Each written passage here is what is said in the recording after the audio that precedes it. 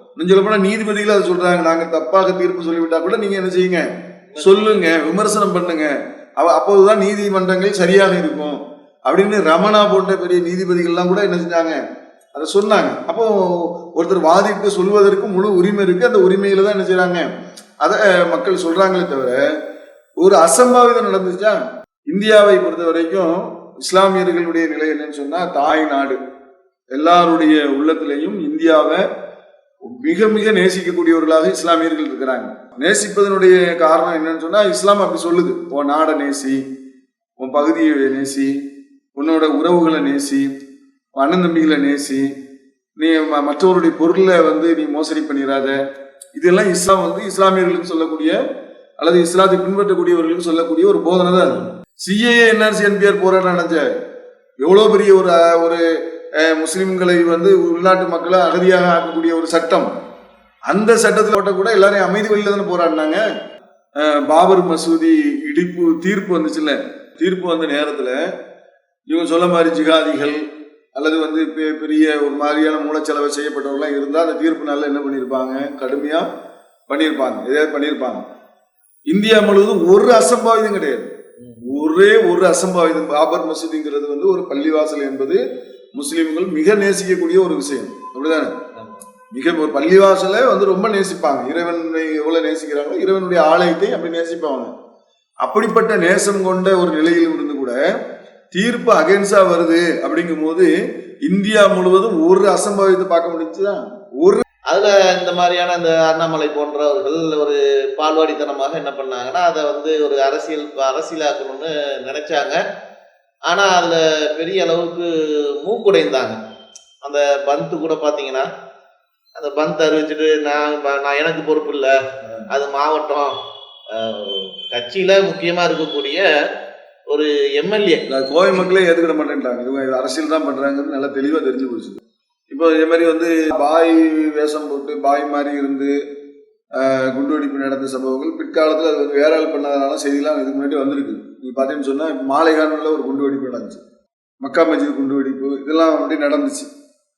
நடந்த பிறகு ரொம்ப நாளைக்கு அப்புறம் பார்த்தீங்கன்னு சொன்னா அசிமானந்தம் அப்படிங்கிற ஒரு சாமியார் என்ன செய்யறாருன்னா, ஜெயிலில் இருந்து அவர் வேற ஒரு வழக்கில் உள்ள போனவர், அவர் சொல்றாரு மாலைகான் குண்டுவெடிப்புக்கும் சம்பந்தம் நான் தான். அஸ்ஸலாமு அலைக்கும் ரஹ்மத்துல்லாஹி வரகாத்துஹு. தமிழகத்துல கோவை மாவட்டத்துல சமீபத்துல கார்ல கேஸ் சிலிண்டர் வெடித்து ஒரு விபத்து ஏற்பட்டது. அதுல வெடி மருந்தெல்லாம் இருந்தது என்றெல்லாம் காவல்துறையினர் தகவலாக சொல்லியிருந்தாங்க. அதுல சம்பந்தப்பட்ட நபர் ஒரு இஸ்லாமிய சமூகத்தை சார்ந்தவராக இருக்கிறார். மிகப்பெரிய அளவுக்கு இது பேசு பொருளாக ஆக்கப்பட்டது. இஸ்லாத்தினுடைய சாயமெல்லாம் அதுக்கு பூசப்பட்டது. இது போன்ற செயல்பாடுகளை இஸ்லாமிய மார்க்கம் எப்படி பார்க்குது? அதாவது கோயம்புத்தூர்ல நடந்த இந்த சம்பவம் உண்மையிலே ரொம்ப வேதனைக்குரிய ஒரு விஷயம் தான். மனித சமுதாயம் ஏற்றுக்கொள்ளாத ஒரு காரியமாக தான் இதை நம்ம பார்க்கணும். ஒரு குண்டு வெடிப்பு நடத்துறது, மக்களை கொலை செய்யறது, கற்பழிப்பு செய்யறது, லஞ்சம் வாங்கிறது, அதாவது துரோகம் செய்யக்கூடிய எல்லா காரியங்களையுமே இஸ்லாமிய மார்க்கம் வெறுக்குது, மனித சமுதாயமும் வெறுக்க தான் செய்யுது. எந்த விதத்தில் நீங்கள் எடுத்து பார்த்தீங்கன்னாலும் சரி, எல்லா மக்களுமே அமைதியை தான் விரும்புகிறாங்க. எந்த மதமாக இருந்தாலும் சரி, இஸ்லாமிய மார்க்கமாக மதத்தை சார்ந்தவங்களாக இருந்தாலும் சரி, கிறிஸ்தவர்களாக இருந்தாலும் சரி, இந்துக்களாக இருந்தாலும் சரி, மற்ற மதத்தவர்கள் எத்தனையோ மதத்தவர்கள் இருக்கிறாங்க. எல்லாருமே எல்லா மக்களுடைய மனசுல எப்படி இருக்குன்னு சொன்னா, அமைதியாக வாழ வேண்டும், ஒற்றுமையாக வாழ வேண்டும், ஒரு நேசத்தோட வாழணும் அப்படிங்கிறது தான் எல்லாருமே விரும்புறாங்க. ஆனா இன்னைக்கு பாத்தீங்கன்னு சொன்னா, அந்த கோவையில நடந்த அந்த சம்பவத்தை பார்க்கும்போது ஒரு கேஸ் சிலிண்டர் எடுத்துட்டு ஒருத்தர் போய் அது வெடிச்சிருக்குது, அதோட அந்த வெடிப்பொருட்கள்லாம் இருந்துச்சுன்னு சொல்றாங்க. இப்ப இந்த சம்பவத்தை பார்க்கும்போது ரொம்ப நம்ம வெறுப்புக்குரிய ஒரு காரியமா இருக்கு. ஏன்னா ஒரு ஒற்றுமையாக வாழக்கூடிய சமூகத்துக்கு மத்தியில உண்மையிலேயே அது மற்றவர்களை கொள்வதற்கான ஒரு திட்டத்துல தான் அது செயல்படுத்தப்பட்டிருக்குது அப்படிங்கிறது உறுதியாக்கப்பட்டால், இதுவரைக்கும் முழுமையாக உறுதிப்படுத்தப்படலை, ஆனால் இருக்குமோங்கிற சந்தேகத்துல பல விதங்கள்ல என்ன செய்யறாங்க, அதை சந்தேகப்படுறாங்க. அவ்வளவு வெடிமருந்து எடுத்துட்டு அவங்க காவல்துறை சொல்லக்கூடிய நிலையில அவ்வளவு வெடிமருந்து எடுத்துட்டு போறதா இருந்தா, அதிகமான வெடிமருந்து அந்த மாதிரி இருந்துச்சுன்னா கண்டிப்பாக அதற்குண்டான வாய்ப்பு என்பது அதிகமா இருக்குது. அப்ப அந்த அடிப்படையில பார்க்கும்போது உண்மையில அப்படி இருந்துச்சுன்னா, ஏன்னா நம்ம இதையும் வந்து உறுதிப்படுத்தி நம்ம சொல்ல முடியாத ஒரு சூழ்நிலை தானே. நான் அரசு வந்து அறிவிப்பு செஞ்சு ஜெயலலிதாவுடைய மரணத்தை இன்னைக்கு வேற மாதிரி சொல்றாங்க, சின்ன சேலம் ஸ்ரீமதி வழக்கை வந்து வேற மாதிரி சொல்றாங்க. இறுதி முடிவை தான் நம்ம நினைச்ச முடியும், ஏற்றுக்கொள்ள முடியும். நம்ம வந்து முன்கருத்து நம்ம சொல்வதற்கு யாரும் சொல்ல முடியாது. அரசு அறிவிக்கிற வரைக்கும் நம்ம முன்கருத்தை நினைச்ச முடியாது, சொல்ல முடியாது. ஆனா என்ன பார்க்க முடியுதுன்னு சொன்னா, உண்மையிலேயே இந்த சம்பவம் வந்து அவங்க திட்டமிட்டு தான் செஞ்சாங்கன்னு சொன்னா, இது மிகப்பெரிய ஒரு மனித குலத்தினுடைய ஒரு எதிரியாகத்தான் பார்க்க முடியும். இஸ்லாமிய மார்க்கம் ஒரு காலத்திலயும் என்ன இல்லை, இது மாதிரியான விஷயத்தை ஆதரிக்கிறதும் கிடையாது. இன்னும் சொல்ல போனா இஸ்லாம் குர்ஆனுடைய வசனம் என்ன சொல்றதுன்னா, ஒரு மனிதரை கொலை செய்தார் உலகத்தில் உள்ள எல்லா மனிதர்களையும் கொலை செய்தவர் போலாவார் அப்படின்னு திருக்குர்ஆனுடைய 5வது அத்தியாயம் 32வது வசனத்துல இருக்கிறது. ஒரு மனுஷனை கொலை செஞ்சா உலகத்தில் உள்ள எல்லா மனுஷனையும் கொலை செஞ்சதுக்கு சமம் அப்படின்னு சொன்னா, அந்த அளவுக்கு பாவமான செயல், பெரிய பாவமா தான் குர்ஆன் சொல்கிறது. ஒரு மனிதனை வாழ வைத்தா உலகத்தில் உள்ள எல்லா மனிதனையும் வாழ வைத்ததுக்கு சமம்னு சொல்லி குர்ஆன் சொல்கிறது. அப்போ வாழ வை, யாரையும் கொன்னுறாத. எந்த அளவுக்குன்னு சொன்னா, பூமியில் உள்ளவர்கள் மீது இரக்கம் காட்டினால் வானத்தில் உள்ள இறைவன் உங்கள் மீது இரக்கம் காட்டுவான் அப்படின்னு இஸ்லாம் சொல்லுகிறது. அப்படி இருக்கும்போது அப்ப அடுத்தவங்களை போய் வந்து கொலை செய்யறது, தற்கொலைப்பட தாக்குதல் பண்றது, அடுத்தவங்களுடைய உயிரை பறிக்கிறது, இது மாதிரியான விஷயங்களை வந்து டோட்டலாவே இஸ்லாம் வெறுக்கக்கூடிய ஒரு காரியம். சொல்ல போனா மற்ற மதத்தவர்கள் வழிபடக்கூடிய வழிபாட்டு தலங்கள் இருக்குல்ல, அவங்க வணங்கக்கூடிய அந்த கடவுள்களை நீங்கள் திட்டாதீர்கள் அப்படின்னு குர்ஆனுடைய வசனமே இருக்கிறது. வசனத்தை கூட நீங்க பார்க்கலாம், சில இடத்துல பார்க்கலாம். அப்படி திட்டினால் அவர்கள் வரம்பை மீறி அல்லாஹ்வை திட்டக்கூடும். அப்ப நீங்க மற்ற கடவுளையும் நீங்க திட்டக்கூடாது, மற்ற வழிபாட்டு தலங்களை நீங்கள் இடித்து விடாதீர்கள், குர்ஆனுடைய வசனம் இருக்கிறது. அப்படி நீங்க இடிச்சீங்கன்னு சொன்னா, ஒருவர் மற்றவர்கள் மீது வரம்பு மீறினால் உலகத்தில் உள்ள எல்லா ஆலயமும் இடிக்கப்பட்டுரும். அதனால இறைவன் அல்லாஹ்வுக்கு நீங்க உதவி செஞ்சா அல்லாஹ் உங்களுக்கு உதவி செய்யலாம் அப்படின்னு குர்ஆனுடைய வசனம். வேற எந்த மதத்திலையும் நம்ம தெரிஞ்சு பார்க்க முடியல. இஸ்லாம் மதத்துல, இஸ்லாம் மார்க்கத்துல அப்படி ஒரு விஷயம்லாம் சொல்லப்பட்டிருக்குது.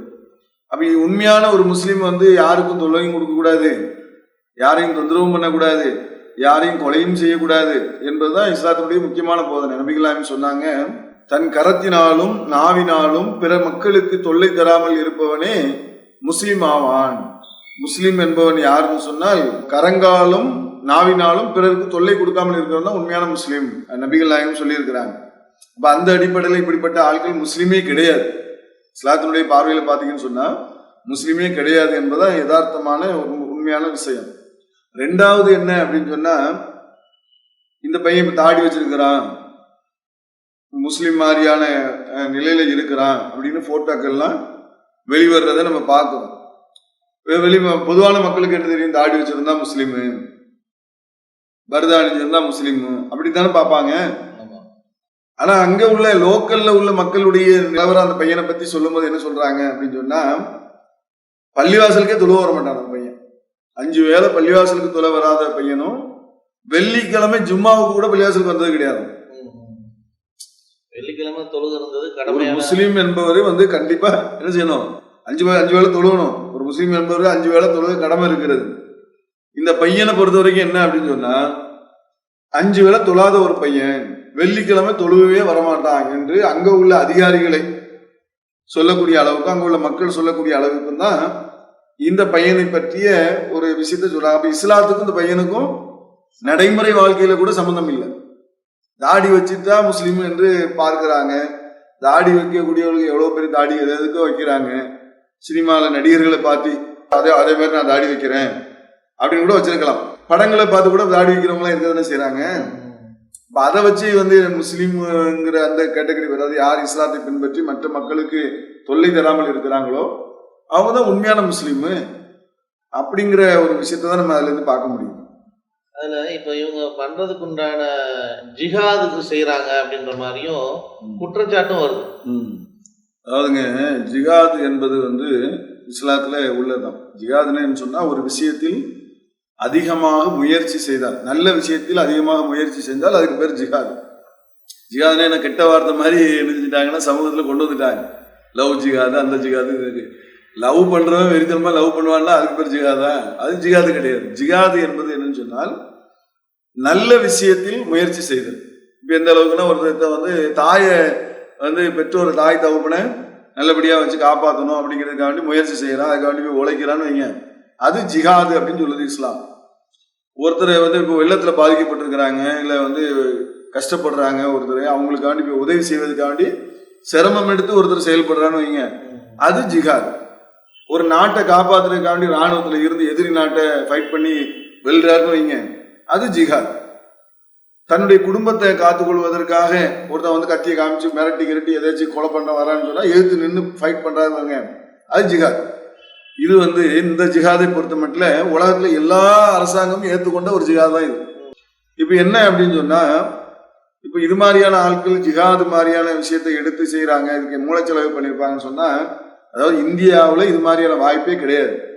ஏன் அப்படின்னு சொன்னா, இந்தியாவை பொறுத்த வரைக்கும் இஸ்லாமியர்களுடைய நிலை என்னன்னு சொன்னா, தாய் நாடு எல்லாருடைய உள்ளத்திலையும் இந்தியாவை மிக மிக நேசிக்கக்கூடியவர்களாக இஸ்லாமியர்கள் இருக்கிறாங்க. இஸ்லாமியர்களை பொறுத்த வரைக்கும் என்னன்னு சொன்னா மிக மிக நேசிப்பாங்க. நேசிப்பதனுடைய காரணம் என்னன்னு சொன்னா, இஸ்லாம் அப்படி சொல்லுது, உன் நாடை நேசி, உன் பகுதியை நேசி, உன்னோட உறவுகளை நேசி, அண்ணன் தம்பிகளை நேசி, நீ மற்றவருடைய பொருளை வந்து நீ மோசடி பண்ணிடாத. இதெல்லாம் இஸ்லாம் வந்து இஸ்லாமியர்களுக்கு சொல்லக்கூடிய அல்லது இஸ்லாத்தை பின்பற்றக்கூடியவர்களுக்கு சொல்லக்கூடிய ஒரு போதனை தான் அது. அப்போ ஒரு முஸ்லீம் வந்து இந்தியாவுக்கு எதிராக எப்படி செயல்படுவான்? அவன் நாடு தானே. அப்ப நீங்க பாத்தீங்கன்னு சொன்னா, நீங்க நல்லா கவனிச்சு பாருங்க. அதாவது ஃபர்ஸ்ட் என்ன கவனிக்கணும்னு சொன்னா, பாபர் மசூதி இடிப்பு தீர்ப்பு வந்துச்சுல்ல, தீர்ப்பு வந்த நேரத்துல இவங்க சொல்ல மாதிரி ஜிகாதிகள் அல்லது வந்து பெரிய ஒரு மாதிரியான மூலச்செலவை செய்யப்பட்டவங்களாம் இருந்தா அந்த தீர்ப்பு நல்லா என்ன பண்ணியிருப்பாங்க, கடுமையா பண்ணியிருப்பாங்க, எதாவது பண்ணியிருப்பாங்க. இந்தியா முழுவதும் ஒரு அசம்பாவிதம் கிடையாது, ஒரே ஒரு அசம்பாவிதம். பாபர் மசூதிங்கிறது வந்து ஒரு பள்ளிவாசல் என்பது முஸ்லிம்கள் மிக நேசிக்கக்கூடிய ஒரு விஷயம், அப்படிதானே? மிக ஒரு பள்ளிவாசலை வந்து ரொம்ப நேசிப்பாங்க. இறைவனை எவ்வளவு நேசிக்கிறாங்களோ இறைவனுடைய ஆலயத்தை அப்படி நேசிப்பாங்க. அப்படிப்பட்ட நேசம் கொண்ட ஒரு நிலையில் இருந்து கூட தீர்ப்பு அகைன்ஸ்டா வருது அப்படிங்கும் போது இந்தியா முழுவதும் ஒரு அசம்பாவிதத்தை பார்க்க முடிஞ்சுதான். ஒரு அசம்பாவிதம், ஒரே ஒரு அசம்பாவிதம் கிடையாது. அது மாதிரி வந்து முத்தலாக்கு தடை சட்டம் கொண்டு வந்தாங்க, இந்தியாவில் அசம்பாவிதம் இருந்துச்சா? அதை எதிர்ப்பு சொல்றதுங்கிறது வேற. இது வந்து சரி கிடையாது, தீர்ப்பு சரி கிடையாது, ஜனநாயக உரிமை அது சொல்லணும்.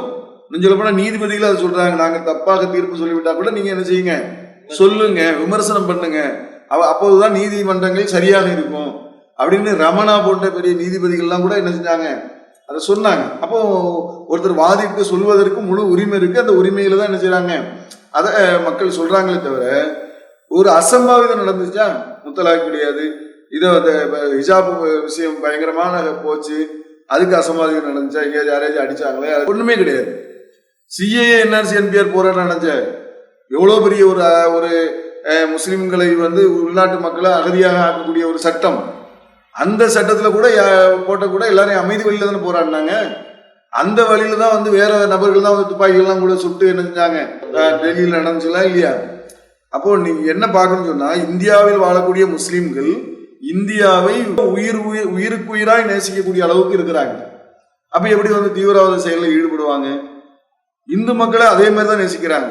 எங்களுடைய தோழர்கள், எங்களுடைய நண்பர்கள், என்னுடைய உறவுகள், என்னுடைய தொப்புள் கொடி உறவுங்க, எங்க அக்கா தங்கச்சி, என் அண்ணன் தம்பி, என் மாமா மச்சான், என் உறவு, நான் நேசமா இருப்பேன். நீ எப்படி ஏன் இந்து சவரன் நீ எப்படி அடிக்கலாம் அப்படின்னு கேட்பான் ஒரு பாய். ஒரு இந்து சவருடைய இதை வந்து ஹாஸ்பிட்டல்ல போய் பொருளாதாரத்தை தவறான ஒரு சிகிச்சை பண்ணா பாய் இறங்கி அவருக்கு வாங்கி கொடுக்குறாரு, பொருளாதாரம் 10 லட்சம் ரூபாய் வாங்கி கொடுக்குறாரு. ஏன் அவர் கஷ்டப்படக்கூடிய ஆளு, நீங்க வந்து எப்படி தவறான சிகிச்சை பண்ணலான்னு சொல்லி. அப்ப இந்த நேசம் எப்படி வந்துச்சு? ரத்த தானம் கொடுக்குறாங்களே. பாதிக்கப்பட்ட ஒரு ஆக்சிடென்ட் ஆனா உடனே ரத்தம் கொடுக்கறதுக்கு ஒரு பாய் வந்து இறங்குறாரு. எப்படி இறங்குறாரு? சுனாமி போன்ற பேரிடர் நேரங்கள்ல கூட அதுல இந்துவா முஸ்லீமா கிறிஸ்தவ எதையாச்சும் பார்த்தாங்களா? எதுவுமே பார்க்காம எல்லா விதமான ஒரு சமூக சேவைகள் பணிகள்ல வந்து எல்லாரோடு இணைந்து பண்ணக்கூடிய முதன்மையாளவங்க முஸ்லீம்கள். அதுல எந்த முஸ்லீம் அல்லாத இந்த மதவாதம் பேசக்கூடிய மக்களை விட்டு போய் மற்றவங்கள்ட்ட போய் கேட்டு பாருங்க, அவ்வளவு நேசிப்பாங்க, அவ்வளவு பாசமா இருப்பாங்க. மாமா, என் மச்சான், என் அண்ணன், என் தம்பி, என் உறவுக்காரன், ஏன் சொந்தான், ஏன் பாய், அப்படி ஒரு ரொம்ப நெருக்கமாக இருக்கும்போது எப்படி வந்து அவங்களை எப்படி கொலை செய்வதற்கு ஒரு முஸ்லீமுக்கு எப்படி மனசு வரும்? நல்லா விளங்கிக்காங்க. இது மாதிரியான சம்பவங்கள் ஜிகாது ஜிஹாத் சிந்தனையை ஊட்டி விட்டார்கள் என்று அவங்க சொல்லுவார்களே, ஆனால் இஸ்லாத்துல அது கிடையாது. இன்னும் சொல்ல போனா ஒரு இந்துவை நேசிப்பது ஜிஹாத். இந்து ஒரு முஸ்லீம் அல்லாத மக்களுக்கு உதவி செய்யறமே, அதுவும் ஜிஹாத் தான். அவனுக்கு கொல்றது இல்லை, அவனை நேசிப்பது, அவனுக்கு உதவி செய்யறது, அவனுக்கு எந்த மக்களுக்கா இருந்தாலும் சரி உதவி செய்யறது தான் ஜிஹாது. அப்படி இருக்கும்போது எப்படி ஒருத்தரை கொலை செய்ய முடியும்? போர்க்களத்துல உள்ள விஷயங்கிறது வேற. ஒரு போர்ல இந்திய நாட்டுக்கும் வேற ஒரு நாட்டுக்கும் சண்டை வருது, சீனாவுக்கும் இந்தியாவுக்கும் சண்டை வருது, சீனாவுக்கும் பாகிஸ்தானுக்கும் சண்டை வருது. இந்திய வீரர் எதிரியை கொள்ளதான் செய்வாரு. அது எல்லா நாடும் ஏற்றுக்கொண்ட ஒரு விஷயம் தானே. அது இஸ்லாமிய அடிப்படையில் செய்யப்பட்டிருப்பார் அந்த ஆளு. அப்படி இருந்தான்னு சொல்லி எந்த அமைப்பையும் எந்த அமைப்புலயும் அவர் கிடையாது. யாரு எந்த அமைப்பும் அதுல அந்த அமைப்புல இருந்தாரு, இந்த அமைப்புல இருந்தாரு, அந்த அமைப்பு மூளை செலவு செய்துன்னு இது வரைக்கும் என்ன செய்யல அவங்க சொல்லல. ஏற்கனவே பாத்தீங்கன்னு சொன்னா 2019 என்ஐயால விசாரிக்கப்பட்ட ஒரு நபரா சொல்றாங்க. என்ஐ அப்படிதான் காவல்துறை சொல்லுது. என்ஐஏல 2019 விசாரிக்கப்பட்ட நபரு ஜம்முஷா முபீன. ஜம்முஷா முபீனை 2019 என்ஐஏ விசாரிச்சிருக்கு. சரி, என்ஐஏ 2019 விசாரிச்சு அவர் மேல சந்தேகம் இருக்குங்கிற நிலை இருந்தால், ஏன்னா அப்படி தவறுக்குரிய ஆளா தானே இப்ப கருதப்படுறாரு அப்படின்னு சொன்னா, அப்ப அந்த என்ஐனுடைய தொடர்பு, அவங்க என்ன விசாரிச்சாங்க, அவங்களுடைய தொடர்பு என்ன, எதை அவங்க சொன்னாங்க, அவர் சம்பந்தமா என்ன விசாரிச்சாங்க, அவரை கண்காணிக்க வேண்டிய கடமையும் பொறுப்பும் யாருக்கு இருக்கு? அவங்களுக்கு தானே இருக்குது. அப்படிதான் இன்னைக்கு காவல்துறை இன்னைக்கு ஆளும் திமுக அரசினுடைய பிரதிநிதியை என்ன சொல்றாங்க, தமிழக அரசினுடைய காவல்துறைக்கு ஏராளமான பணிகள் இருக்கிறது, என்ஐக்கு இது மட்டும்தான் பணி. இந்தியாவினுடைய பாதுகாப்புக்கு எதிராக யார் செயல்படுகிறார்களோ அவர்களை கண்காணிப்பது தான் என்ஐனுடைய வேலை, அதுதான் அவங்களுடைய கடமை. அப்ப அந்த நபர் பள்ளிவாசலுக்கு தொலை வரல, ஜும்மாவுக்கு வர்றது கிடையாது, முஸ்லீம் அமைப்புகளோட யார்ட்டையும் கிடையாது, முஸ்லீம் மக்களோட தொடர்புல கிடையாது, தாடி மட்டும் வச்சிருக்காருங்க, அது வேற விஷயம். அப்ப அவங்க ஏன் கண்காணிச்சு அவரை பண்ணல? அவர் யாரோட தொடர்புல இருக்கிறாரு? வேற ஏதாவது அமைப்புகளோட தொடர்புல இருக்கிறாரா? வேற குண்டுவெடிப்பு சம்பவங்களை நடக்கக்கூடியவங்களோட தொடர்புல இருக்கிறாரா போறாருன்னு சொல்லி விசாரிக்க வேண்டிய கடமை அவங்களுக்கு தான் இருக்கு. அதனால இது ஜிஹாதுன்னு சொல்லி இன்னைக்கு அதை தவறா பிரச்சாரம் பண்றாங்க. அதான் அதனுடைய ஒரு விஷயம். இதுல தமிழகத்துடைய காவல்துறை எப்படி செயல்பட்டு இருக்கிறாங்க? இது குண்டுவெடிப்பு நடக்குது, அந்த குண்டுவெடிப்பு நடந்த உடனேயே காவல்துறை உடனடியாக அதை களம் இறங்கி ஆய்வு செய்கிறாங்க. அதில் டிஜிபி கூட முதன்மையாக போய் அதில் என்ன பண்ணுறாங்கன்னா ஆய்வுக்கு சென்றுட்டார். ஆய்வுக்கு சென்றுட்டு அது சம்பந்தமாக காவல்துறையும் இதை எப்படிப்பட்ட நிலையில் இதை அணுகுன விதங்கள்லாம் சரிதானா அப்படின்ற ஒரு பார்வையும் நம்ம பார்க்கணும். கண்டிப்பா அப்படி பார்த்தா, ஏன்னா இது மிகப்பெரிய ஒரு சென்சிட்டிவான விஷயம். இதில் சம்மந்தப்பட்டவர் இஸ்லாத்தில் சார்ந்தவர், அங்கே ஏற்கனவே இந்த கோவைனாலே ஒரு கலவரம் சார்ந்த ஒரு விஷயங்கள் பின்னப்பட்டு கலவர பூமி மாதிரி ஆகிட்டாங்க. அது நல்ல தொழில் நகரம், அமைதியான பூமி, மக்கள் நல்லா வாழ்வதற்கு தகுதியான ஒரு இது, யார் வேணாலும் போய் ஒரு உழைத்து என்ன பண்ணலாம் வாழலாம், அப்படிப்பட்ட ஒரு மாவட்டம் தான் அது. ஆனா அது என்னவோ ஒரு கலவர பூமி மாதிரி ஒரு சித்தரிச்சு அதை ஒரு சென்சிட்டிவான விஷயத்த எப்படி அணுகுனாங்க காவல்துறையை பற்றி வரைக்கும் இந்த விஷயத்துல உண்மையிலே ரொம்ப ரொம்ப பாராட்ட வேண்டிய விஷயம். இந்த திமுக அரசினுடைய இந்த அரசு பிறகு அவங்களுடைய வழிகாட்டுதல்லாம் கூட இருக்கும். அதாவது வழிகாட்டுதல்ங்கிறது ஒரு பிரச்சனையை எப்படி அணுகுறாங்கிறத வச்சுதான் நம்ம காவல்துறையை தீர்மானிக்க முடியும். எல்லா பிரச்சனையுமே தானே. இப்போ பொதுவாக சமூகத்தினுடைய ஒரு விதமான ஒரு பெரிய ஒரு பிரச்சனை ஏற்படக்கூடிய ஒரு சூழ்நிலையை கூட உருவாயிடுச்சு அந்த விஷயத்த. நீ பார்த்தீங்கன்னு சொன்னா தீபாவளி, அடுத்த நாள் தீபாவளி, அப்போ ஒரு நாளைக்கு முன்னாடி தீபாவளிக்கு ஒரு நாளைக்கு முன்னால இந்த சம்பவம் நடக்குது. அப்போ இது ஒரு ஒரு மதம் சார்ந்தவர்களுடைய ஒரு பண்டிகை தினம், இப்படிதானே. ஒரு பண்டிகை தினங்கிறது எல்லாரும் அந்த ஒரு ஒற்றுமையாக சந்தோஷமா மகிழ்ச்சியா இருக்கக்கூடிய ஒரு நாள். அப்போ இதுல என்ன அப்படின்னு சொன்னா, உடனே காவல்துறை அழகான முறையில அவங்க அணுகி டிஜிபியும் உடனே ஸ்பாட்டுக்கு போய் அதில் உள்ள ஒரு நிலவரங்களை சொல்லி படிப்படியாக என்ன சம்பவங்கள் இருக்குதுங்கிறத படிப்படியாக தகவல் கொடுத்து அழகான முறையில் அதை கொண்டு போயிட்டு இருந்தாங்க. அப்போ இப்படிதான் செய்யணும். பொதுவாக வந்து இப்போ வந்து ஒருத்தர் ஹாஸ்பிட்டலில் கொண்டு போய் ஒருத்தர் சேர்க்குறாரு வைங்க, ஒரு பேச்சுக்கு ஒரு நோயா ரொம்ப இதாக இருக்குன்னு சொன்னால் ஒரு ஒரு நோயாளி இடத்துல எப்படி பேசணுங்கிறது தான் டாக்டருடைய முதல் தகுதி. டாக்டர் என்று சொன்னால், மருத்துவர் என்று சொன்னால் கடவுள் வந்து எல்லா விதமான உதவி செய்வார். நம்ம ஒரு சின்ன ஆப்ரேஷன் தான் அப்படி தான் சொல்லுவாங்க. பெரிய ஆப்ரேஷனாக இருந்தால் கூட, மேஜர் ஆப்ரேஷனாக இருந்தால் கூட ஒரு சின்ன ஆப்ரேஷன் மாதிரி சொல்கிறாங்க. இதுதான் உண்மையான ஒரு மருத்துவர். அப்போது இவங்க வந்து ஒரு பிரச்சனையை அணுகிறாங்க, அழகான முறையில் போய் பார்த்து ஒரு தகவலை சொல்லி மக்களை பதட்டப்படாமல் மற்ற தீபாவளி பண்டிகையெல்லாம் அவங்க சந்தோஷமாக கொண்டாடட்டும் அப்படிங்கிற ஒரு நல்ல ஒரு நோக்கத்தில், ஒரு இந்து பண்டிகையை நல்லா கொண்டாடணுங்கிற ஒரு நோக்கத்தில் ஒரு காவல்துறையும் அவங்களும் அழகாக சொல்லிக்கிட்டு இருக்கிறாங்க. இப்போ அது காவல்துறையினுடைய ஒரு பாராட்டுத்தான விஷயம் தான். இதில் ஒரு வேதனைக்குரிய விஷயம் எங்கே உள்ள நுழைஞ்சிடுதுன்னு சொன்னால், அந்த நேரத்தில் வந்து அண்ணாமலை வந்து உள்ளே வந்துக்கிட்டு, பாஜகவினுடைய தலைவர் வந்து உள்ளே வந்துக்கிட்டு காவல்துறைக்கு பாடம் நடத்திக்கிட்டு இருக்காரு. இது ரொம்ப வேதனையான ஒரு விஷயமா நம்ம பார்க்க முடியுது. எல்லா மக்களுமே என்ன செஞ்சாங்க, இணையதளங்கள்லாம் கடுமையான விமர்சனத்தை அவர் பெற்றார். என்ன விமர்சனத்தை பெற்றாருன்னு சொன்னால், காவல்துறை அரசாங்கம் இருக்கிறது, காவல்துறை இருக்கிறது, நீங்கள் ஒரு கட்சியினுடைய ஒரு தலைவர், ஒரு கட்சியினுடைய ஒரு தலைவர்னு வைங்களேன். கட்சியினுடைய தலைவருடைய ரூல் என்ன, அவருடைய நிலை என்னன்னு சொன்னால், அவர் எல்லைக்குட்பட்டு தான் எதையும் செய்ய முடியும். அப்போ அவர் என்ன செய்யறாருன்னா, எனக்கு வாட்ஸ்அப்பில் வந்து அவர் என்ன வச்சிருந்தாரு தெரியுமா அப்படிங்கிறாரு. வாட்ஸ்அப் செய்தி வந்து இவருக்கு தெரியுமான்னு சொன்னால், முதல்ல வாட்ஸ்அப் செய்தி இவருக்கு எப்படி தெரிஞ்சிச்சுன்னு ஒரு கேள்வி வருது இல்லை. வாட்ஸ்அப் மக்கள் உடனே கேட்க ஆரம்பிச்சிட்டாங்க. சேவ் பண்ணவங்களுக்கு தான் அது கிடைக்கும். சாமானிய மக்கள் கேட்குறாங்க, சாமானிய மக்களே கேட்குறாங்க. வாட்ஸ்அப்பை பற்றி ஒரு சொல்றாரு, டிவியில் செய்தி வரும்போதே உடனே கேட்குறாங்க. வாட்ஸ்அப்பை பற்றி ஒரு அண்ணாமலை சொல்றாருன்னா, அந்த பையனுடைய நம்பர் வந்து இந்த அண்ணாமலை சேவ் பண்ணி வச்சிருந்துருக்கிறாரு, அதனால தான் அவருக்கு கிடைச்சிருக்கு. அப்போ எப்படி அவங்களுக்கு எப்படி தொடர்பு கிடைச்சது அப்படின்னு உடனடியாக அந்த செய்திகள் வந்து இணையதளங்களில் பரவுது. எல்லாரும் இந்த கேள்வி கேட்குறாங்க. இந்த கேள்விக்கு அவருக்கு பதில் இன்னைக்கு வரைக்கும் சொல்ல முடியல. எப்படி உங்களுக்கு கிடைச்சு, எனக்கு எப்படி வேணாலும் கிடைக்குன்னு சொல்ல முடியுமா? அப்படி சொல்லக்கூடாது. ஒரு பிரச்சனையான ஒரு விஷயத்துல வந்து இப்படிதான் எனக்கு கிடைச்சதுன்னு சொல்லணுமா இல்லையா? அப்போ அதை சொல்ல முடியல.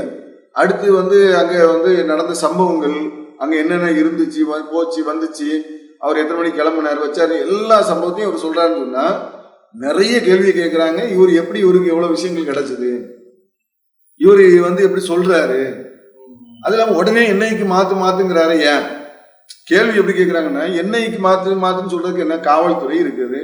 இன்னும் சொல்ல போனா உலக அளவுல தமிழக காவல்துறைக்கு ஒரு பெரிய மதிப்பு இருக்குது. அதாவது அவங்களுடைய அந்த செயல்பாடுகளை நல்ல சொல்றாங்க. அப்ப அப்படிப்பட்ட காவல்துறை தான் விசாரிச்சுக்கிட்டு இருக்கு. காவல்துறை விசாரிச்சுக்கிட்டு ஒரு அரசு செயல்பட்டுக்கிட்டு இருக்கும்போது, அதுவும் கிரிட்டிக்கலான ஒரு விஷயம், ஒரு மதம் சார்ந்து மக்களுடைய நம்பிக்கை சார்ந்த விஷயங்களை எல்லாம் ஒரு சேதப்படுத்துற மாதிரியான கோயில் அதில் இணைக்கப்படுகிறது. கோயில் முன்னாடி தான் வெடிச்சிடுச்சு, அது இதாயிடுச்சு அப்படின்னு சொல்லி அதில் இறந்தது என்னமோ அந்த நபர் மட்டும்தான். ஆனால் அது எப்படி ஒரு மக்கள் மத்தியில் எப்படி ஆயிடுச்சுன்னா ஒரு பெரிய அளவில் செய்திகள் போயிடுச்சு. அப்போ அந்த மாதிரியான நேரத்தில் இவர் என்ன பண்ணுறாருன்னு சொன்னால், தனக்கு எல்லா செய்தியும் தெரியும், நீங்கள் என்ஐக்கு கொடுங்க அப்படின்னு சொன்னால், என்ஐக்கு கொடுக்கறதுக்கு இவர் ஏன் வலியுறுத்த வேண்டிய கடமை என்ன இருக்குது? அப்புறம் வந்து தமிழக காவல்துறை சரியா விசாரிக்காதா அப்படின்னு ஒரு கேள்வி வருது. அது தமிழக காவல்துறை விசாரிக்கக்கூடிய நிலையில் வந்து விசாரிச்சால் வேற எதுவும் உண்மை வெளிவருமா அப்படிங்கிற ஒரு கஷ்டப்படுறாரோ, அப்படி அந்த மாதிரியான, அதாவது வேற எதுவும் செய்திகள் வெளிவருமா அப்படிங்கிற விஷயத்துக்காக அவசரப்பட்டு என்ஐக்கு அனுப்பணுங்கிறாங்களா, இப்படிலாம் கேள்வி கேட்கறாங்க. இது நம்மளா கேட்கல, இணையதளங்களே என்ன கேட்குறாங்கன்னா, ஒவ்வொரு விஷயங்களையும் என்ன கேட்குறாங்கன்னு சொன்னால், இவர் ஏன் வந்து அவசரப்பட்டு கேட்குறாரு, ஏன் எத்தனையோ அமைப்புகள் இருக்குது, எத்தனையோ கட்சிகள் இருக்குது, எல்லாத்துக்கும் கவலை இருக்குது, எல்லாரும் தானே கவலைப்படுறாங்க, எல்லாம் சந்தோஷமா பட்டுக்கிட்டு இருக்கிறாங்க, அப்படிப்பட்ட சம்பவங்கள் போது இப்போ உயிர் சம்பந்த விஷயம், சட்ட ஒழுங்கு பிரச்சனை வந்திருக்கு, அமைதி சீர்குலையுது, இப்போ எல்லாரும் கவலைப்பட்டு அழுதுகிட்டு இருக்கக்கூடிய, வேதனைப்பட்டுக்கிட்டு இருக்கக்கூடிய நேரத்தில் இவர் மட்டும் என்னன்னு சொன்னால், அதை வந்து மீடியாவில் செய்தியை ஒரு பிரபலியமா ஆகக்கூடிய ஒரு வேலையை பார்த்த ஒரு விஷயத்த நம்ம பார்த்தோம். ஐபிஎஸ் படிச்சதை வர சொல்றாரு. ஐபிஎஸ் படிச்சிருந்தா ஒன்று காவல்துறைக்கு உண்டான ஒரு அறிவாவது கொஞ்சம் இருந்திருக்கணும். அந்த அறிவும் இருக்கிற மாதிரி நம்மளுக்கு தெரியல பார்த்த வகையில். மக்களும் அப்படிதான் சொல்றாங்க. ஐபிஎஸ் படிச்சேன்னு சொல்றாங்களே, அப்போ காவல்துறைக்கு உண்டான ஒரு நாலேஜ்னு ஒன்று இருக்கும்ல, அதை அணுகக்கூடிய விதங்கள் இருக்கும்ல, அப்போ அதுவும் இல்லை அப்படின்ற மாதிரியான ஒரு பார்வை. சரி இப்போ அரசியல்ல இருக்கிறாரு, அரசியல்ல இருந்தா அரசியலுக்காவது என்ன பண்ணணும், ஒரு அரசியல் ரீதியாக அதை எப்படி அணுகிறது அப்படின்ற அந்த ஒரு பார்வை இருக்கணும்ல. அதெல்லாம் கிடையாது. எந்த ஒண்ணு கிடைச்சாலுமே உடனே அரசியல் பண்ணிடணும். மதுரையில வந்து ஒரு ராணுவ வீரருடைய பிரேதம் வருது, இறந்துட்டாரு, அங்கிருந்து வருது. வந்த உடனேயே அதோடைய புரோட்டோகால் அடிப்படையில் அது என்னன்னா, அரசு தான் முதல் மரியாதை செலுத்தி அதை ரிசீவ் பண்ணி அதுக்கு உண்டான மரியாதையை செலுத்தி அவங்க உறவினர்கிட்ட ஒப்படைக்கணும். இதுதான் புரோட்டோகால் அடிப்படையில் உள்ள ஒரு பார்வை. ஆனால் என்ன நடக்குதுன்னா, இவர் நேராக மதுரை விமான நிலையத்துக்கு போயிட்டு ஆளுங்களை திரட்டிக்கிட்டு திட்டமிட்டு அதை வந்து அதை எப்படியாவது இதை அரசியலாக்கிடணும். ஃபோன்லயே சொல்றாரு.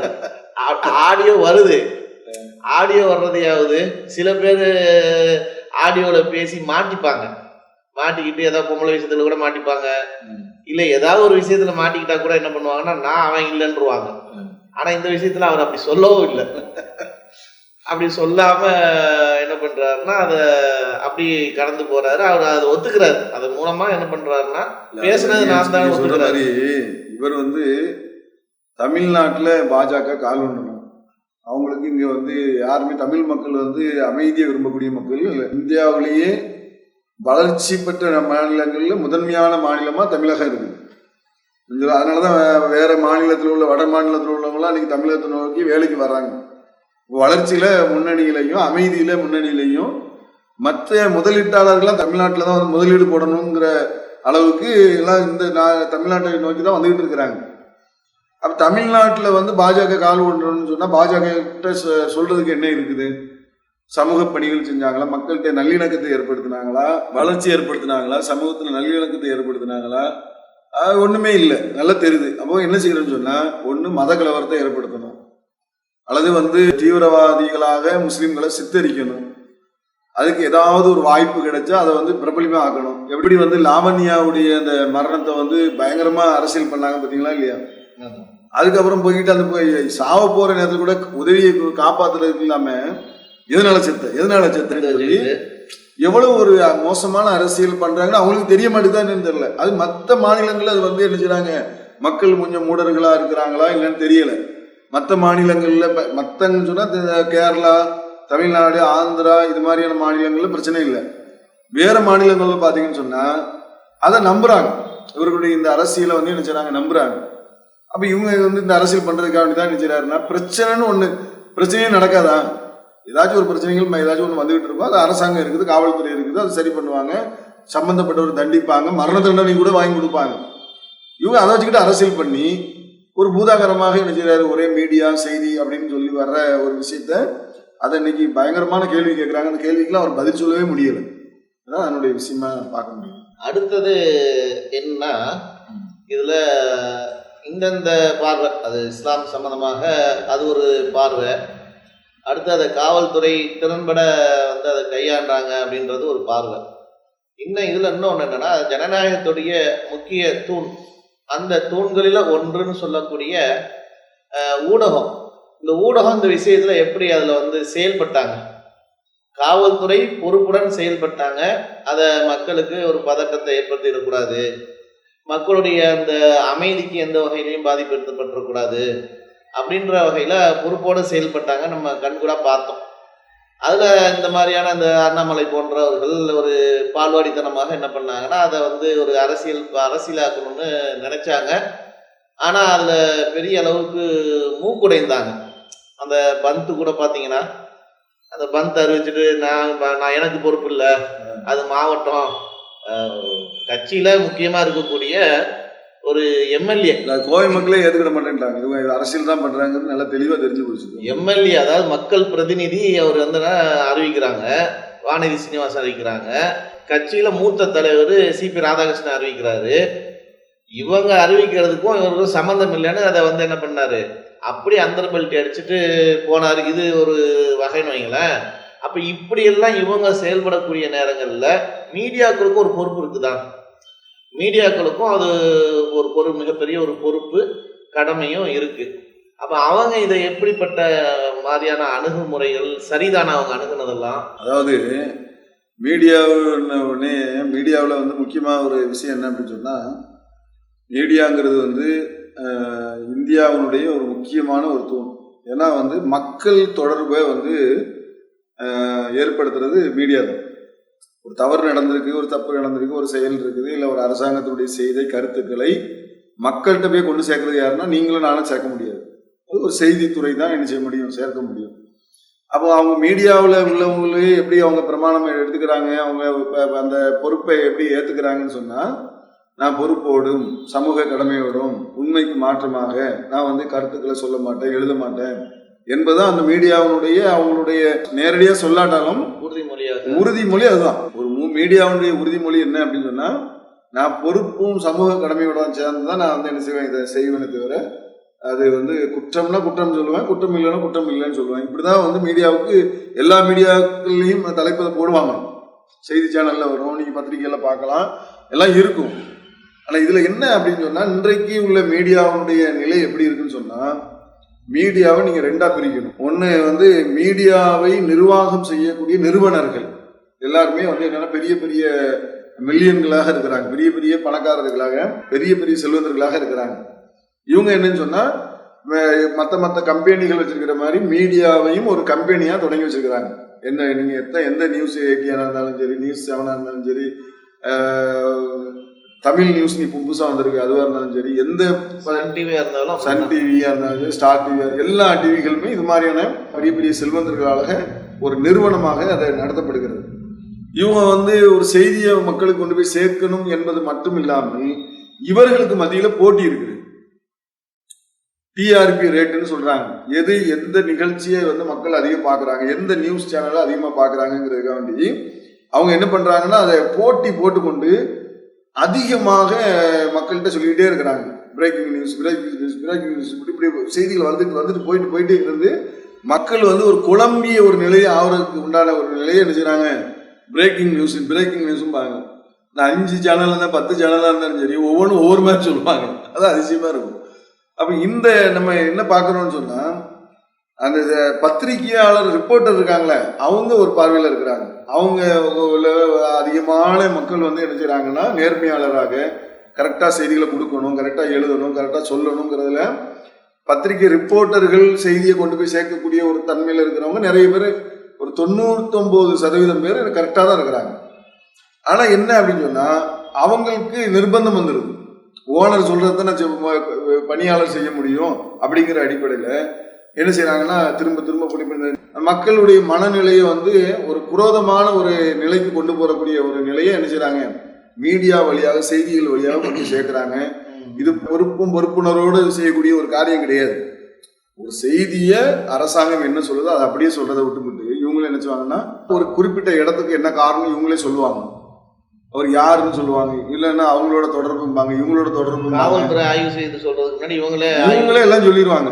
அப்ப என்னன்னு சொன்னா, என்ன செய்தி வேணாலும் போடலாம் அப்படிங்கிற நிலைக்கு என்ன செஞ்சுட்டாங்க, போட்டி போட்டு செய்திகளே பரப்புறாங்களே தவிர காவல்துறை அது மறுக்குது. அப்ப காவல்துறையும் உங்களுக்கு சொல்லலன்னு சொன்னா, அப்ப எப்படி மீடியா உங்களுக்கு செய்தி எப்படி வந்துச்சு அப்படின்னு ஒரு கேள்வி வருதா இல்லையா? அப்ப அந்த மாதிரியான ஒரு விஷயத்தை என்ன செய்யறாங்க மீடியா. அது இந்த சம்பவத்தை பாத்தீங்கன்னா, முஸ்லீம் அல்லாத மக்கள் கூட முஸ்லீம்களை போட்டியா இந்த பாடு படுத்துறாங்க இந்த மீடியாக்காரனுங்க அப்படின்னு கேட்கக்கூடிய அளவுக்கு அது இருந்துச்சு. ஒரு சம்பவம் நடந்துச்சுன்னா அதை எப்படி கொண்டு போகணுமோ, இதே சம்பவத்தை ஒரு முஸ்லீம் இல்லாத ஒரு ஆளை கற்பனை பண்ணி பாருங்க. இந்த இடத்துல எத்தனையோ குண்டுவெடிப்பு நடந்திருக்கு. பாஜகவினுடைய நிர்வாகிகள் தங்களுடைய வீடுகளிலே கொண்டு வச்ச சம்பவம்லாம் நடந்திருக்கு. அப்ப அந்த மாதிரி எத்தனையோ சம்பவம் நடந்திருக்கு. அதெல்லாம் செய்தியில போச்சா? ஒண்ணுமே கிடையாது, புஸ்வான மாதிரி போயிடும். அதுக்காக இதை நம்ம செய்தியை வந்து சொல்லக்கூடாதுன்னு சொல்லல, செய்தியை கொண்டு போகணும். பொறுப்பு வேணுமா இல்லையா? சமூக இணக்கம் கெடுதா இல்லையா? எவ்வளவு துறைகள், காவல்துறையில அனைத்து சமுதாய மக்கள் இருப்பாங்க, அதை பிரிக்கிறாரு. நம்மளை கூட காவல்துறையில உள்ள அதுல ஒரு ஜாதியை சார்ந்தவர்கள் தான் வந்து ஒரு மதத்தை சார்ந்தவர்கள் இருக்காங்க. இதெல்லாம் வந்து தேவையானதா? எல்லா மதத்திலையும் எல்லா இடத்துலையும் எல்லா மக்களையும் இருக்கிறதுன்னு செய்வாங்க. அப்ப அந்த இணக்க நிலை வந்து என்ன செஞ்சிருது, பிரிஞ்சிருது. அப்ப இதை வந்து நீங்க பாத்தீங்கன்னு சொன்னா, அந்த மீடியாக்கள் வழியாக செய்திகளை கொண்டு போய் சேர்க்கக்கூடியவங்க டிஆர்பி ரேட்டுக்காண்டி செய்யக்கூடிய ஒரு வேலையை தானே தவிர, அதுக்கப்புறம் கொஞ்ச நேரம் பார்த்து வேற சம்பவம் வந்து இப்போ எடுத்துக்காங்கன்னா, இப்போ குஜராத்தில் அந்த ரோப்பு அறுந்து விழுந்து பல பேர் இறந்துருக்காங்க. எத்தனை கோடி? 200 கோடி அதுக்கு செலவு பண்ணியிருக்காங்க. 200 கோடி செலவு பண்ணி ஒரு பாலம் புதுசாகவே பாலம் கட்டிட்டு போயிடலாம். அப்படிதானுங்க? அத்தனை கோடி ரூபாய் செலவு பண்ணுன்னா ஒரு புது பாலமே போடலாம். ஏற்கனவே இருந்த பாலத்தை தான் இவங்க என்ன செஞ்சிருக்காங்க, சீரமைச்சிருக்காங்கன்னா ஒட்டுமொத்தமாக புத்தடின்னு விழுந்து ஆட்சி கம்பெனி கொடுத்ததா சொல்லி வந்து ஆமா ஒரு ஒரு பில்டிங் சம்பந்தமான விஷயம்னா பில்டிங் கான்ட்ராக்ட்காரங்களுக்கு கொடுக்கணும். அப்போ என்ன அப்படின்னு சொன்னா 200 கோடி ரூபாய் செலவு பண்ணி இவ்வளவு பேரை இறந்ததான் அந்த செய்தியை எத்தனை வாட்டி வச்சு பாருங்க, 2 வாட்டி போடுவாங்க, 3 வாட்டி போடுவாங்க. இந்த ஒரு நிலை வந்து இந்த மீடியாத்தில் உள்ளவங்க முஸ்லீம்கள் செஞ்ச தியாகத்தை சொல்லலாம்ல. எவ்வளோ பேர் இந்த வெள்ளம், சென்னை வெள்ளம் 2022 இருக்கிறோம். இதே 2015 நீங்க நினைச்சு பாருங்க, மீடியாக்கள் உள்ளவங்க மனசு ஏச்சோட தொட்டு பார்க்க சொல்லுங்க. 2015 சென்னையே தண்ணிக்குள்ள தான் கிடந்துச்சு. காப்பாற்றின 99% பேர் முஸ்லீம்கள் தான் வந்து காப்பாற்றினாங்க. நம்ம ஜமாத்துலேருந்து 32,000 பேர்கிட்ட வந்து நின்று கஷ்டப்பட்டு போய் ஒவ்வொரு வீடுகள்லையும் போய் 3வது மாடியில் 2வது மாடியிலலாம் நீச்சல் அடிச்சுட்டு போய் காப்பாற்றினாங்க. அதெல்லாம் மறக்க முடியாது. ஒரு பாக்கெட்டுக்கு 1 லட்சம் ரூபாய் எடுத்து கொடுத்த நிகழ்வுலாம் இருக்கு. ஒரு பிரெட் பாக்கெட்டு, ஒரு பிஸ்கட் பாக்கெட்டுக்கு சாப்பாடே இல்லையே, யாரும் வந்து கொடுக்கறதுக்காக இல்லையே. யோசிச்சு பாருங்க, நீங்க அந்த அந்த ஏரியாக்குள்ள யாருமே வர முடியாது, ராணுவம் வர முடியாது, ஒன்றும் வர முடியாது. முஸ்லீம் தான் போனான். அந்த முஸ்லீமா வந்து மற்றவங்கள கொலை பண்ணுவாங்க, மற்றவங்களுடைய வழிபாட்டு தலங்களை வந்து இடிப்பாங்க, மற்றவங்களுடைய உரிமைகளை பறிப்பாங்க. அப்படிங்கிற ஒரு நிலையை இந்த பத்திரிகையாளர்கள் வந்து பொறுப்போடு செஞ்சிருந்தாங்கன்னு சொன்னா இது ஒரு பெரிய இஷ்யூவா ஆயிருக்காது. இந்த அண்ணாமலை போன்றவர்கள் அதை வச்சு அரசியல் பண்ணக்கூடிய ஒரு நிலை இருக்காது. அரசியல் பண்ணாங்க, லாஸ்ட்ல அண்ணாமலையை வந்து என்ன செஞ்சுட்டாரு, நீங்களாம் குரங்குன்ட்டாரு. நீங்களாம் குரங்குன்னு சொல்லக்கூடிய அளவுக்கு இழிவுபடுத்தக்கூடிய ஒரு நிலையை தான் என்ன செய்யறாங்க, அந்த பத்திரிகையாளர்களுடைய நிலையை உருவாக்கின ஒரு விஷயத்தெல்லாம் பார்க்கணும். முஸ்லீம்களை பொறுத்த வரைக்கும் அவங்களுக்கு வந்து நல்லது செஞ்சுக்கிட்டே இருக்கும். ரத்த தானமா இருந்தால் முஸ்லீம் தான் செய்வோம். ஒரு அடிப்பட்ட முதல்ல போய் உதவி செய்யறது முஸ்லீம் தான் செய்வோம். தான தர்மங்கள்ல முதன்மை நிலையில நிற்கிறவங்க முஸ்லீம் தான். இதே கோயம்புத்தூர்ல எத்தனையோ ஆம்புலன்ஸ், தமிழ்நாடு முழுவதும் ஏராளமான இஸ்லாமிய ஆம்புலன்ஸுகள் ஓடிக்கிட்டு இருக்கு, உதவி செஞ்சுக்கிட்டே இருக்காங்க, இலவசமா செய்யறாங்க. வெளிநாட்டுல கஷ்டப்படுறவங்களை கூட கூப்பிட்டு வராங்க. இந்துக்களை இறந்து போன பாடியை ஜமாத்துகள் கூட்டு வந்து கொண்டு வந்து கொடுக்குறாங்க, தங்களுடைய காசை போட்டுட்டு. அவனுக்கு என்ன அவசியம் வந்துடுச்சு? நீங்க இப்படி கொலகாரன் கொள்ளக்காரன் சொல்லக்கூடிய பத்திரிகையாளர்கள் இந்த செய்தியை வச்சு சொல்லக்கூடிய ஒரு நிலை இருக்கும்போது அவங்களுடைய மனசுலாம் எவ்வளவு பெரிய வேதனை போடணும்னு யோசிச்சு பார்க்கணுமா இல்லையா? ஒரு ஒரு ஒருத்தன் செஞ்சான்னு சொன்னா 30 கோடி பேர் அதை பொறுப்பேற்கணுமா? அவன் யாருன்னு பார்த்து அவன் பின்னணி யாரு அவனை தூண்டுனது, எதற்காக பணத்தை வாங்கிட்டு செஞ்சானா, வேற எதுவும் அமைப்புல தொடர்புல இருந்தானா? முஸ்லீம்கள் இதை ஏற்றுக்கிடல, முஸ்லீம்கள் அவனை அடக்கம் பண்றது கூட தேவையில்லை, ஜனாசாவை அடக்கம் பண்றது கூட தேவையில்லை. அப்ப அவன் யாரு, எதனால அவன் வந்து இப்படி அவன் தூண்டப்பட்டான், எதனால வந்தாங்கிறது பாக்குறது முன்னாடி நினைச்சிட்டாங்க. ஒரு சமூகத்தின் மீதே ஒரு செய்தியை, அந்த செய்தியை வந்து மீடியாக்கள் ஒரு செய்தியா போட்டுட்டு போயிட்டாங்க. ஜமாத்தார்கள் அடக்கம் மறுத்துட்டாங்க அப்படின்னு சொன்னா அது வந்து என்ன காரணம்? இஸ்லாத்துல இல்லாத ஒரு செயலை, அதாவது மீடியாவில் பார்த்துட்டீங்கன்னு சொன்னா இப்போ வந்து ஒரு நடுநிலையோட விவாதிக்கப்படணும். அதுதான் யதார்த்தமான ஒரு விஷயம். இப்போ இதே மாதிரி வந்து பாய் வேஷம் போட்டு பாய் மாதிரி இருந்து குண்டுவெடிப்பு நடந்த சம்பவங்கள் பிற்காலத்தில் அது வந்து வேற ஆள் பண்ணாதனால செய்திலாம் இதுக்கு முன்னாடி வந்திருக்கு. நீங்க பார்த்தீங்கன்னு சொன்னா இப்போ மாலைகானில் ஒரு குண்டுவெடிப்பு நடந்துச்சு, அதில் மக்கா மஸ்ஜிது குண்டுவெடிப்பு நடந்துச்சு. அப்போ மாலைகான் குண்டுவெடிப்பு வந்து இந்தியா முழுவதும் பெரிய ஒரு பரபரப்பாக பேசப்பட்டுச்சு. மாலைகானில் குண்டுவெடிப்பு அடைஞ்சிட்டு இறந்துட்டாங்க, எம்ஐடி இருக்குல்ல, எம்ஐடியில் வச்சு குண்டு வச்சு இறந்துட்டாங்க. அந்த குண்டு வெடிச்ச பிறகு அந்த இடத்துல பார்த்தீங்கன்னா எல்லாம் அரபு வார்த்தைகள், இந்த உருது வார்த்தைகள், அரபு வார்த்தைகள் எல்லாம் அந்த பேப்பர்லாம் அந்த குண்டு அந்த அந்த எம்ஐடி சீட்டுக்கு கீழே வச்சிருக்காங்க. வெடிச்ச உடனே எல்லாமே இந்த என்ன பேப்பராக கிடக்குது. இதில் பார்த்த உடனே யாரோ முஸ்லீம் தான் வச்சிருக்கிறாருன்னு சொல்லி நிறைய பேரை கைது பண்ணி உள்ளத்துக்கு போட்டாங்க. மக்கா மஸ்ஜித் குண்டு வெடிப்பு இதெல்லாம் அப்படி நடந்துச்சு. நடந்த பிறகு ரொம்ப நாளைக்கு அப்புறம் பார்த்தீங்கன்னு சொன்னா அசிமானந்தம் அப்படிங்கிற ஒரு சாமியார் வந்து என்ன செய்யறாருன்னா ஜெயிலில் இருந்து அவர் வேற ஒரு வழக்கில் உள்ள போனவர், அவரு அங்கே போய் உள்ள போய் திருந்தி அவருடைய இதை வருந்தி அவர் வந்து சொல்றாரு, மாலைகான் குண்டு வெடிப்புக்கும் சம்பந்தம் வந்து நான் தான், இஸ்லாமியர்கள் கிடையாது, முஸ்லீம்கள் கிடையாது. ஏன்னா வந்து பிரக்யா சிங் பாக்கியா வழியாகத்தான் நான் வந்து தூண்டப்பட்டேன். இன்னைக்கு எம்பி புரியுதா உங்களுக்கு? மாலைகான் குண்டு வெடிப்புல வந்து ஆரம்பத்தில் என்ன சொல்லப்பட்டுன்னு செய்தி எடுத்து பாருங்க, உள்ள முஸ்லீம்களை தான் சொல்லப்பட்டுச்சு, முஸ்லீம்கள் அப்படின்னு சொல்லப்பட்டு. அதுக்காக நம்ம இதை சொல்லலை. அப்போ ஒரு செய்தியை சொல்லக்கூடியவங்க இதற்கு பின்னணியில இப்படி இருக்குமோ அப்படி இருக்குமோ நீ பரவலா சொன்னா பரவாயில்ல, ஒரு சமூகத்தின் மீது மட்டும் ஒரு கருத்தை போட்டுன்னு சொன்னா அப்போ என்ன செய்யணும்? ஒரு சமூகம் முஸ்லீம்னா அப்போ முஸ்லீம் எல்லாரும் சேர்ந்து வச்சா அப்படி வருமா? ஒரு ஒரு முஸ்லீம் அல்லாத ஒருத்தர் வச்சாருன்னா அதுக்கு இந்துக்கள் எல்லாம் பொறுப்பாக்குவாங்களா? அவர் என்ன நோக்கத்துக்கு பண்ணாங்கன்னு பார்க்க வேண்டாமா? அது யோசிக்கணுமா இல்லையா? அது அந்த கருத்து வரணுமா இல்லையா? அந்த கருத்தை என்ன செய்ய மாட்டேங்காங்க, செய்தியில வரமாட்டேங்குங்கிற ஒரு வேதனைகள் வந்து நெட்டிசன் வழியாக அந்த கேள்விகள் எழுப்பப்படுகிறது. இப்போ சிண்டேங்கிறவர் வந்து என்ன செஞ்சாருன்னா, அவர் வந்து RSS ஊழியராக இருந்து பல நாட்கள் இருந்து அவர் பல இடங்கள்ல வந்து என்ன தீய விஷயங்களுக்கு பயன்படுத்தினாங்கன்னு சொல்லி அவர் வந்து பிரமாண பத்திரமே இப்ப தாக்கல் செஞ்சிருக்கிறார். நீதிமன்றத்துல பிரமாண பத்திரம் தாக்கல் பண்ணி நான் என்ன வந்து தூண்டப்பட்ட நான் தான் அதுக்கு காரணம் அப்படின்னு சொல்லி அவர் திருந்தி அவர் பிரமாண பத்திரம் தாக்கல் பண்ண ஒரு விஷயத்தெல்லாம் இருக்கிறது. அப்ப இதுல இந்த மாதிரியான விஷயங்களை வந்து அவசரப்பட்டு செய்திகள் பரப்பாம ஒரு சமூக பொறுப்போடும் மக்களுடைய இணக்கம் கெடாமலும் அரசு என்ன சொல்லுது? இன்னைக்கு வந்து தமிழகம் வந்து ஒரு ஒரு ஜனநாயக ரீதியில ஒரு அனைத்து மக்களையும் அரவணைக்கக்கூடிய ஒரு அளவுல உள்ள ஒரு நாடாகவும் தமிழ்நாடாகவும் அதில் உள்ள அரசும் அது மாதிரியான ஒரு நிலையில் இருக்குது. இதே இது வேற மாநிலத்தில் நடந்தால் மிகப்பெரிய ஒரு கலவரங்கள் ஏற்படக்கூடிய சூழ்நிலை ஏற்பட்டுவிடும். இதெல்லாம் வந்து பொறுப்பு வந்து ஒரு சமூகத்துக்கு தேவை. இப்போ அந்த வெள்ளம் இப்போ அடுத்து இன்னைக்கு சென்னை இப்போ அடுத்து மழை பெய்ஞ்சு வெள்ளம் வந்துச்சுன்னா யார் வந்து நிற்பா? யார் வந்து சமூக பணி ஆட்டுவாங்கன்னா முஸ்லீம்கள் தான் அந்த சமூக பணி ஆட்டுவாங்க. இப்படி ஒரு குரோதமான பேச்சுக்கள் பேசப்பட்டாலும் அதை மறந்துட்டும் மக்களுக்கு சேவை செய்யறதுக்கு வந்துடுறாங்க இஸ்லாமியர்கள். அப்போ இதுல நம்ம இந்த நிகழ்வுல இருந்து பெறக்கூடிய பாடங்கள் படிப்பினைகள் என்னன்னா, ஒரு அரசியல்வாதியாக இருந்தா எப்படி செயல்படக்கூடாது என்பதற்கு அண்ணாமலை நமக்கு கண்ணுக்கு முன்னாடி முன்மாதிரியா இருக்கிறார். இப்படிப்பட்ட நிலையில செயல்படக்கூடாது அப்படின்ற ஒரு பாடமாகவும் அனைவருக்கும் படிப்பினையாகவுமே இவருடைய செயல்பாட்டை பார்க்க முடியுது. அதே மாதிரி ஒரு அசம்பாவிதம் நடந்துட்டா ஒரு அரசை சார்ந்து இருக்கக்கூடிய அந்த காவல்துறை எப்படி செயல்படணும் அப்படின்றதுக்கு ஒரு எடுத்துக்காட்டா மக்களை ஒரு பீதி அடையாத நிலையில, மக்களை ஒரு பயமுறுத்தாத வகையில, அதுவும் ஒரு பண்டிகைக்கு முந்தைய நாள்ல நடந்த சம்பவத்தை எப்படி திறம்பட கையாளணும் அப்படின்ற ஒரு பாடமும் நம்மளுக்கு இந்த தமிழக காவல்துறை மூலமாக கிடைக்குது. அதே மாதிரி இந்த விஷயங்கள் வந்தா அத மீடியாக்கள் எப்படி ஒரு பொறுப்போட நம்ம அதை கொண்டு போகணும், அந்த பார்வை எப்படிப்பட்ட ஒரு பார்வையாக இருக்கணும், ஒரு சாராருடைய பார்வையா இருக்கக்கூடாது. நாட்டில் எவ்வளவோ சம்பவங்கள் நடக்குது. இன்னைக்கு அரசாங்கமே மக்கள் விரோத போக்கோடு நடக்கக்கூடிய சூழ்நிலைகள்லாம் இருக்கு. அதெல்லாம் இன்னைக்கு ஒரு விவாத பொருளாக ஆக்கி அதெல்லாம் ஒரு பேசு பொருளாக ஆக்குறாங்களா அப்படின்னு சொன்னா அதை பெருசா ஆக்குறது கிடையாது. அதை அப்படியே என்ன பண்றாங்கன்னா கிடப்புல போட்டுறாங்க.